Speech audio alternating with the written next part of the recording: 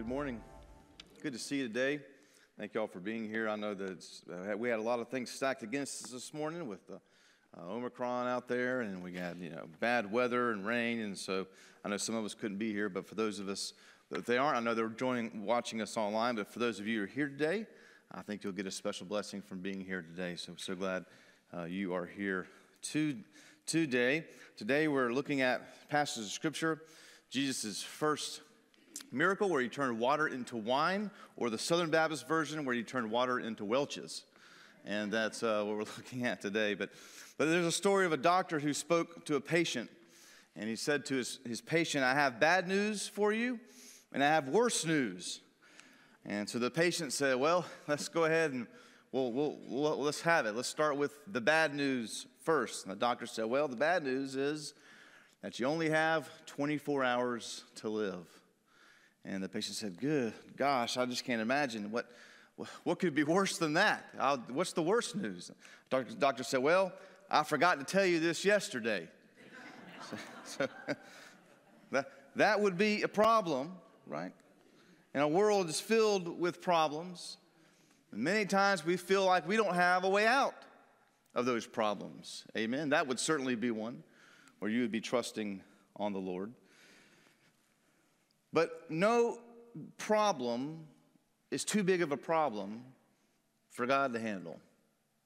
No problem is too big of a problem for God to work in your life. And many times our problems are just opportunities for God to do his work, for God to be glorified. So today we're looking at Jesus' first recorded miracle, which in the context came about in this idea of being a problem, being an issue. It wasn't a life or death situation, but it was a problem in the immediate context of the people who experienced it. Jesus was a guest at a wedding, and the wedding party was about to suffer a great embarrassment. Again, it wasn't a life or death issue. It was just an embarrassment. It was an inconvenience. But Jesus still helped. He still used that as an opportunity. And their problem became God's opportunity to display his greatness. John chapter 2, starting in verse 1. On the third day, there was a wedding at Cana in Galilee, and the mother of Jesus was there. Jesus also was invited to the wedding with his disciples. And when the wine ran out, the mother of Jesus said to him, "They have no wine." And Jesus said to her, "Woman, what does this have to do with me? My hour has not yet come." His mother said to his servants, "Do whatever he tells you." Now there were 6 stone water jars there for the Jewish rites of purification, each holding 20 or 30 gallons. And Jesus said to the servants, "Fill the jars with water." And they filled them up to the brim. And he said to them, "Now draw some out and take it to the master of the feast." So they took it. When the master of the feast tasted the water, which had now become wine, and did not know where it came from, though the servants who had drawn the water knew, the master of the feast called the bridegroom and said to him, "Everyone serves the good wine first, and when people have drunk freely, then the poor wine. But you have kept the good wine until now." This, the first of his signs Jesus did at Cana in Galilee, and manifested his glory, and his disciples believed in him. And after this, he went down to Capernaum and with his mother and his brothers and his disciples, and they stayed there for a few days. Father in heaven, we thank you for the opportunity to be here this morning. We know that there are some that cannot be here. They have problems in their lives. They have sicknesses. They have worries. They have obstacles preventing them from being here. Well, we know that there are people across the whole Southeast, our state even, the Midlands, the upstate, whose churches, services have been canceled, at least in person today. Many people can't be where they want to be today. So we thank you that we are able to be here. We're able to watch online. We're able to be in person. we're able to worship you in spirit and in truth. Lord, we thank you that our problems are just opportunities for you to work, Lord. Opportunities for you to bring healing. Opportunities for you to display your power, to remove obstacles, Lord. So, Father, as I preach this message today, I pray that you're with me, as you always are. That my words are your words, that you speak through me, that you fill me with your spirit, and that we all hear what it is you would have us to hear this morning. We ask these things in Jesus' name. Amen.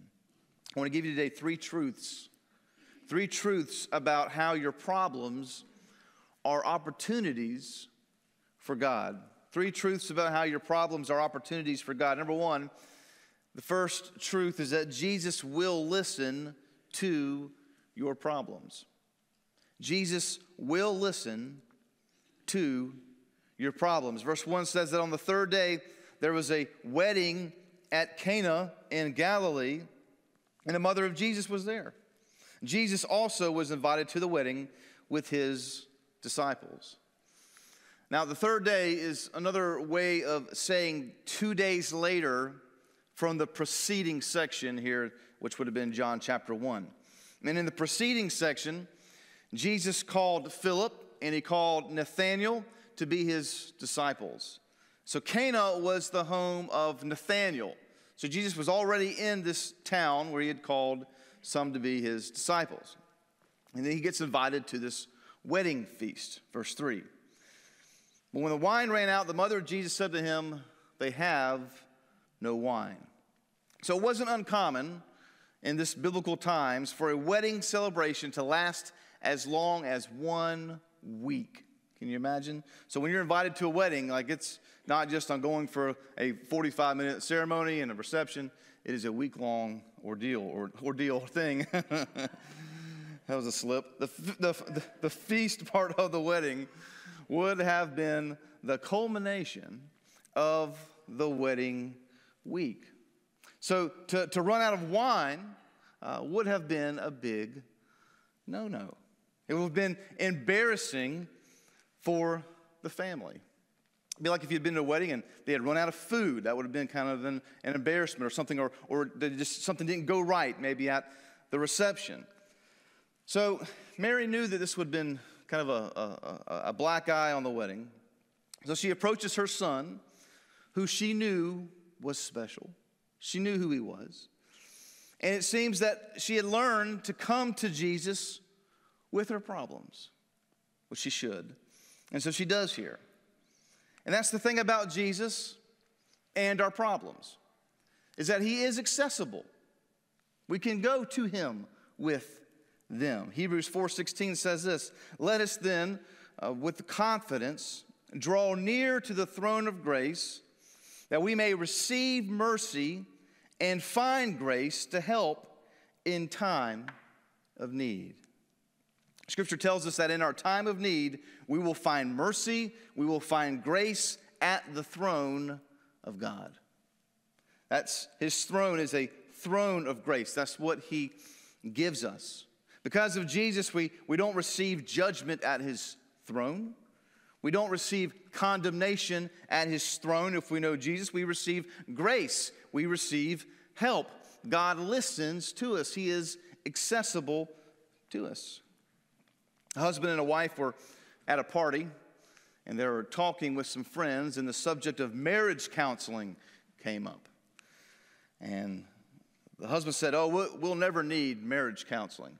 And the friend's like, "Really, ever? Just not even have an issue every now and then to kind of get sorted out?" He said, "Oh, no, we'll never need that. My wife and I, we have a great relationship." And he went on to explain, he said, she was a communications major in college.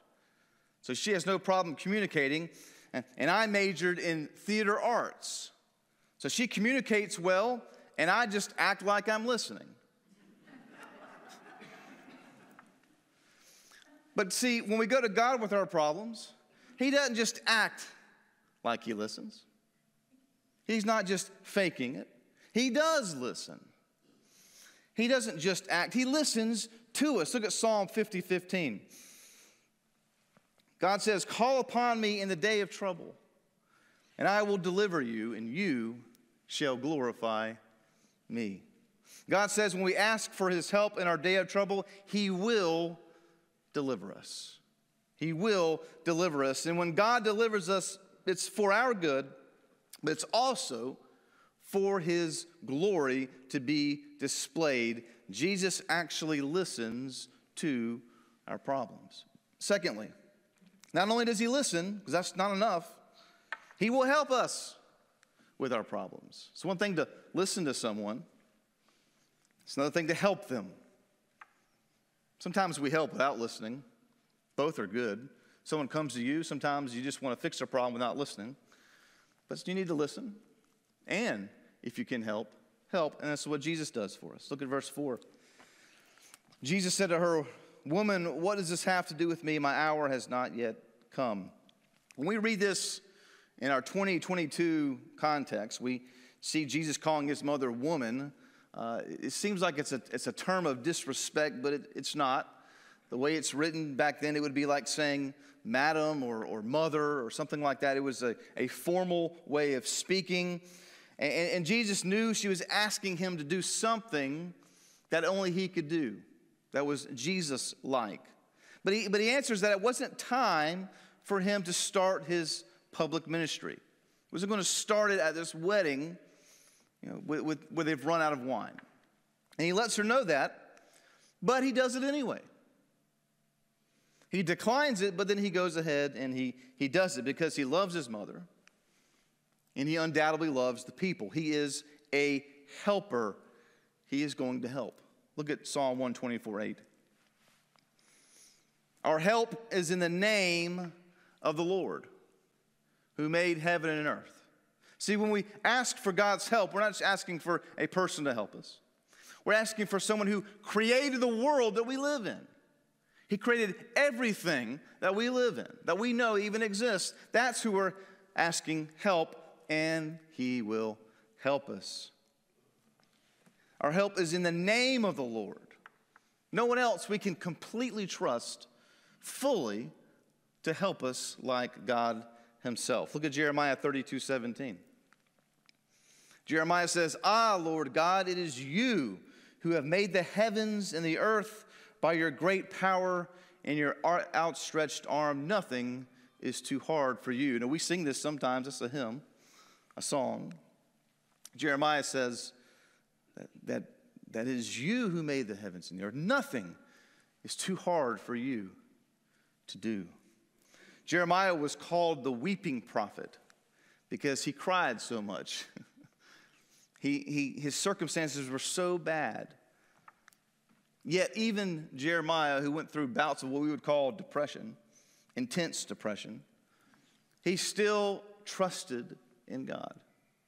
He never completely abandoned this idea that God still could do what he wants to do. David said the same. Look at Psalm 54:4. He says, "Behold, God is my helper. The Lord is the upholder of my life." God is our helper. He is the one who helps. So he listens and he helps. He upholds our life. Verse 5, so his mother said to the servants, "Do whatever he tells you." Just whatever he says to do, do it. It seems that in some way Mary was involved with what we would call the catering aspect of the reception. We don't know if she was over it or if she was just kind of involved in it, but somehow it was her area. So it wouldn't just been embarrassment to the family, it would be embarrassment to Jesus' family and his mother. And she didn't know what Jesus would do, but she knew that he would do the right thing. She knew that he would do the thing that needed to be done, the best thing, the right thing. So she says, do whatever he tells you to do, because that will be the right thing. Isn't that something to think about? We're looking for wisdom or advice from the Lord. If we listen to that, just do whatever he says. Well, he's said a lot already. But do whatever God tells you to do. We need to be able to know that God knows the right response, the right form of help even in every situation. There's no doubt that Mary knew Jesus could help, since she raised him. And she had an intimate knowledge of who Jesus was. And she knew that he could help in a way that only he could, so she went to him. And the more that we know Jesus, and the more that we know that he is willing and available to help us in our time of need, the more that we know him. And sometimes we have issues that maybe we feel like the Lord is not concerned with. Think about it. All these horrible things happening in the world, and the Lord didn't care about my wedding. He didn't care about this party. Oh, yeah, he does. Again, this wasn't a life or death situation. This is just a wedding, a celebration. Sometimes I think we don't pray to God because we feel like my need isn't really important enough, isn't large enough, isn't big enough. Well, an embarrassing wedding is something that he took time for. In fact, it became his first recorded miracle.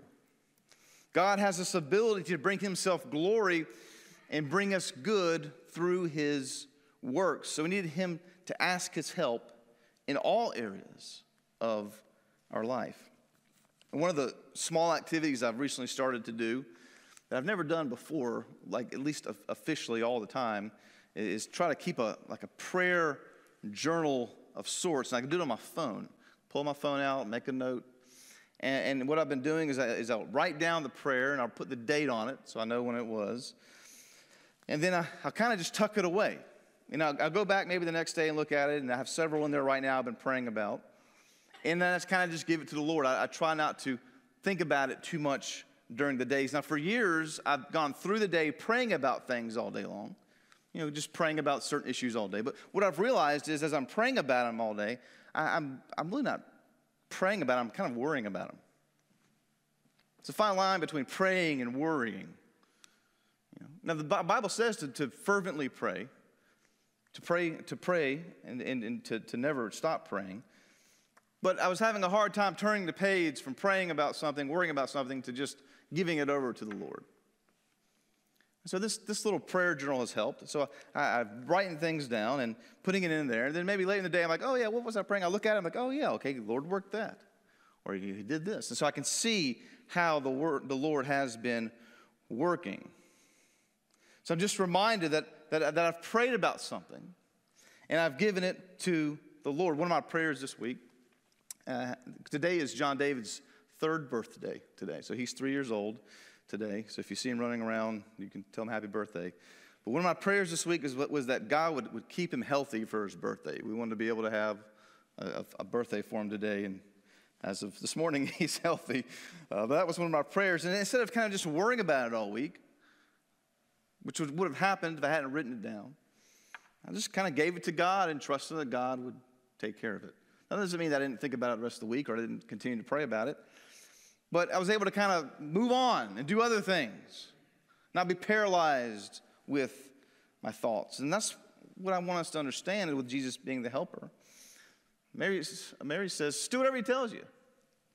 There's no knowledge of him going back to Jesus over and over again. Did you help him yet, Jesus? She asked him one time. She told the servants to do what he said. Because she knew he would deliver. Look at Jesus later in his life. Matthew 15 says that a woman in need of healing came to him. Look at Matthew 15, verse 25. But she came and knelt before him, saying, Lord, help me. And he answered, it's not right to take the children's bread and throw it to the dogs, which seems like a harsh answer. And she said, yes, Lord, yet even the dogs eat the crumbs that fall from their master's table. And Jesus answered her, O woman, great is your faith. Be it done for you as you desire. And her daughter was healed instantly.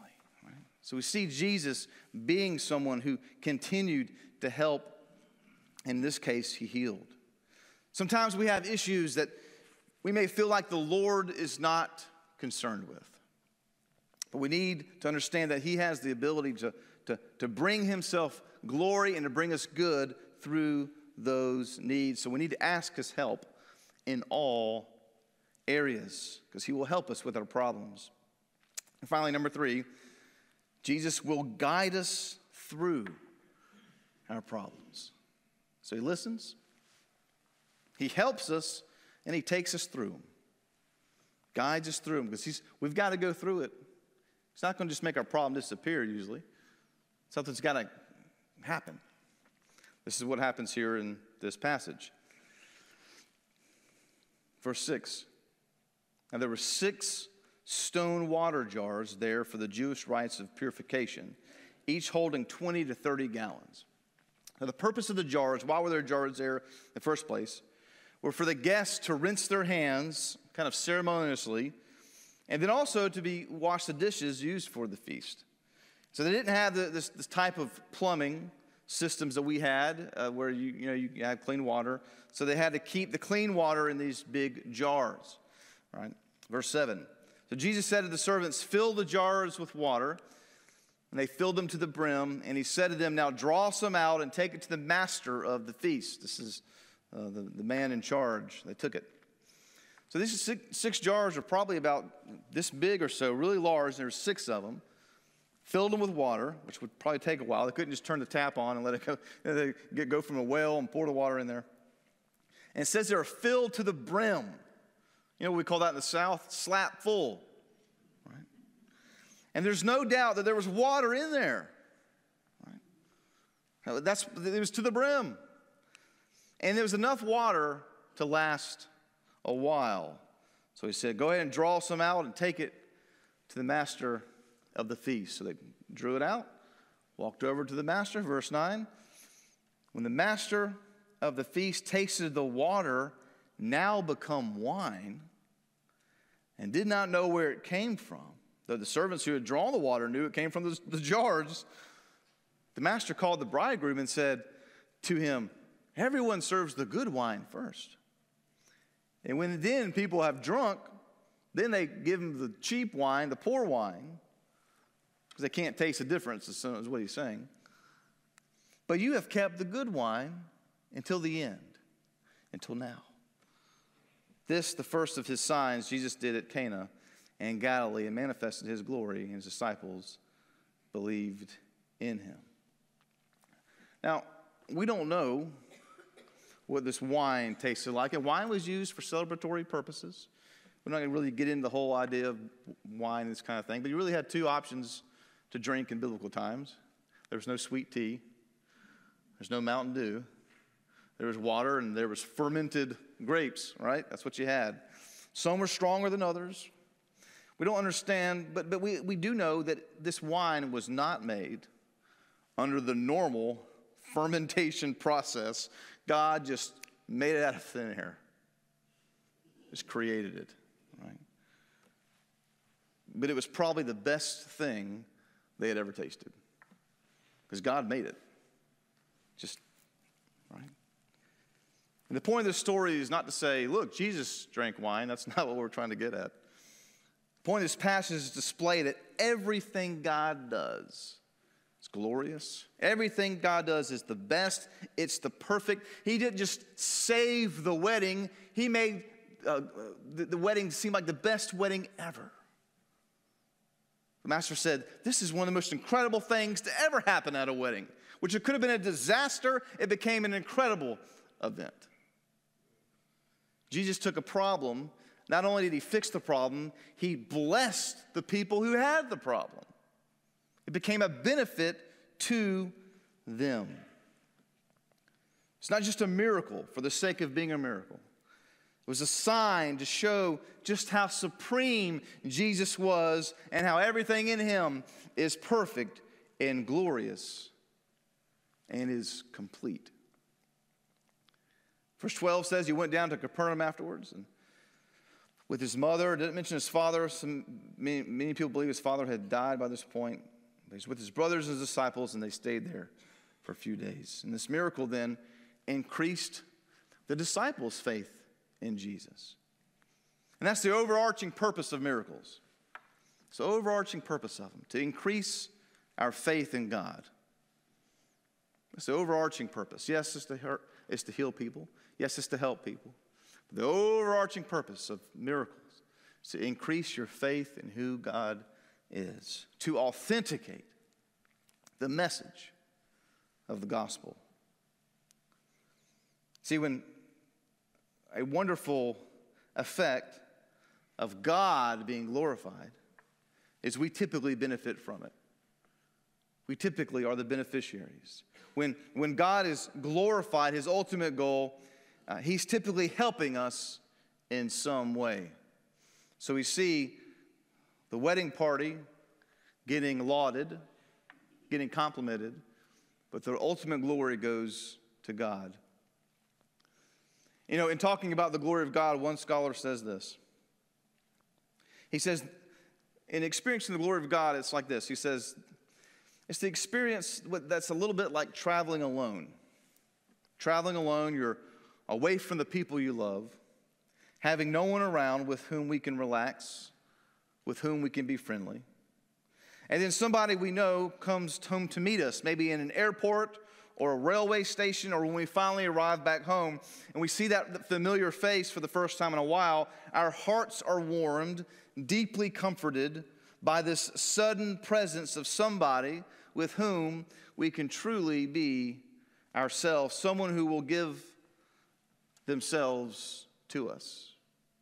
I remember when I was in seminary, I went about 2 months without seeing my future fiance, who became my wife. We were dating. And I saw her there in the airport, the Charlotte airport, and I was coming down the escalator, and I saw her standing right there, and I was all excited, right? Just this great sight. That's what he's saying. That's what the glory of God is. We experience that glory of God. It's like someone we haven't seen in a while. It's like, man, that's an amazing thing. Wonderful thing. See, God's glory is why he solves our problems.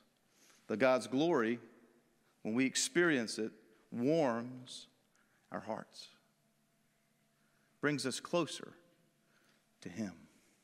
That's why when we're here in worship and a song touches us, a sermon touches us, whatever it is, a prayer, our heart is warmed because we've experienced God being glorified. And draws us closer to him. God is a listener. He is a helper. And he is a guider. Guides us through it. What are you experiencing today? God will listen. What are you experiencing today? God will help. And whatever you're experiencing today, God will guide you through it. But you have to ask him.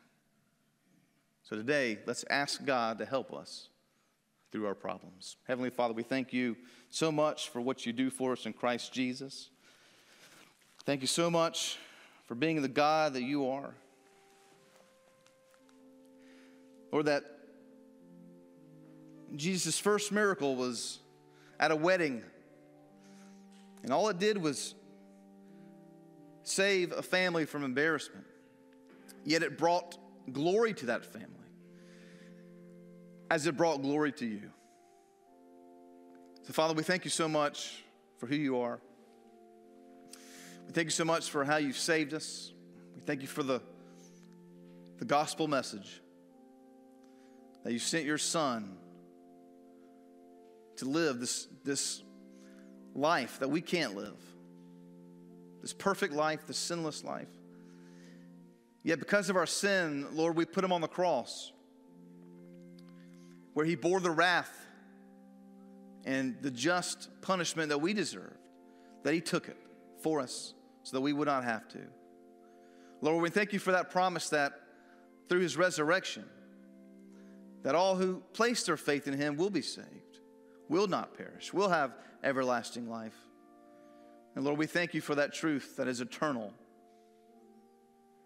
So, Father, as we close our time together today, we thank you that the same God that rescues us from a certain hell is the same God that can help us in our everyday lives. So, Lord, we thank you for that. And we ask these things in Jesus' name. Amen.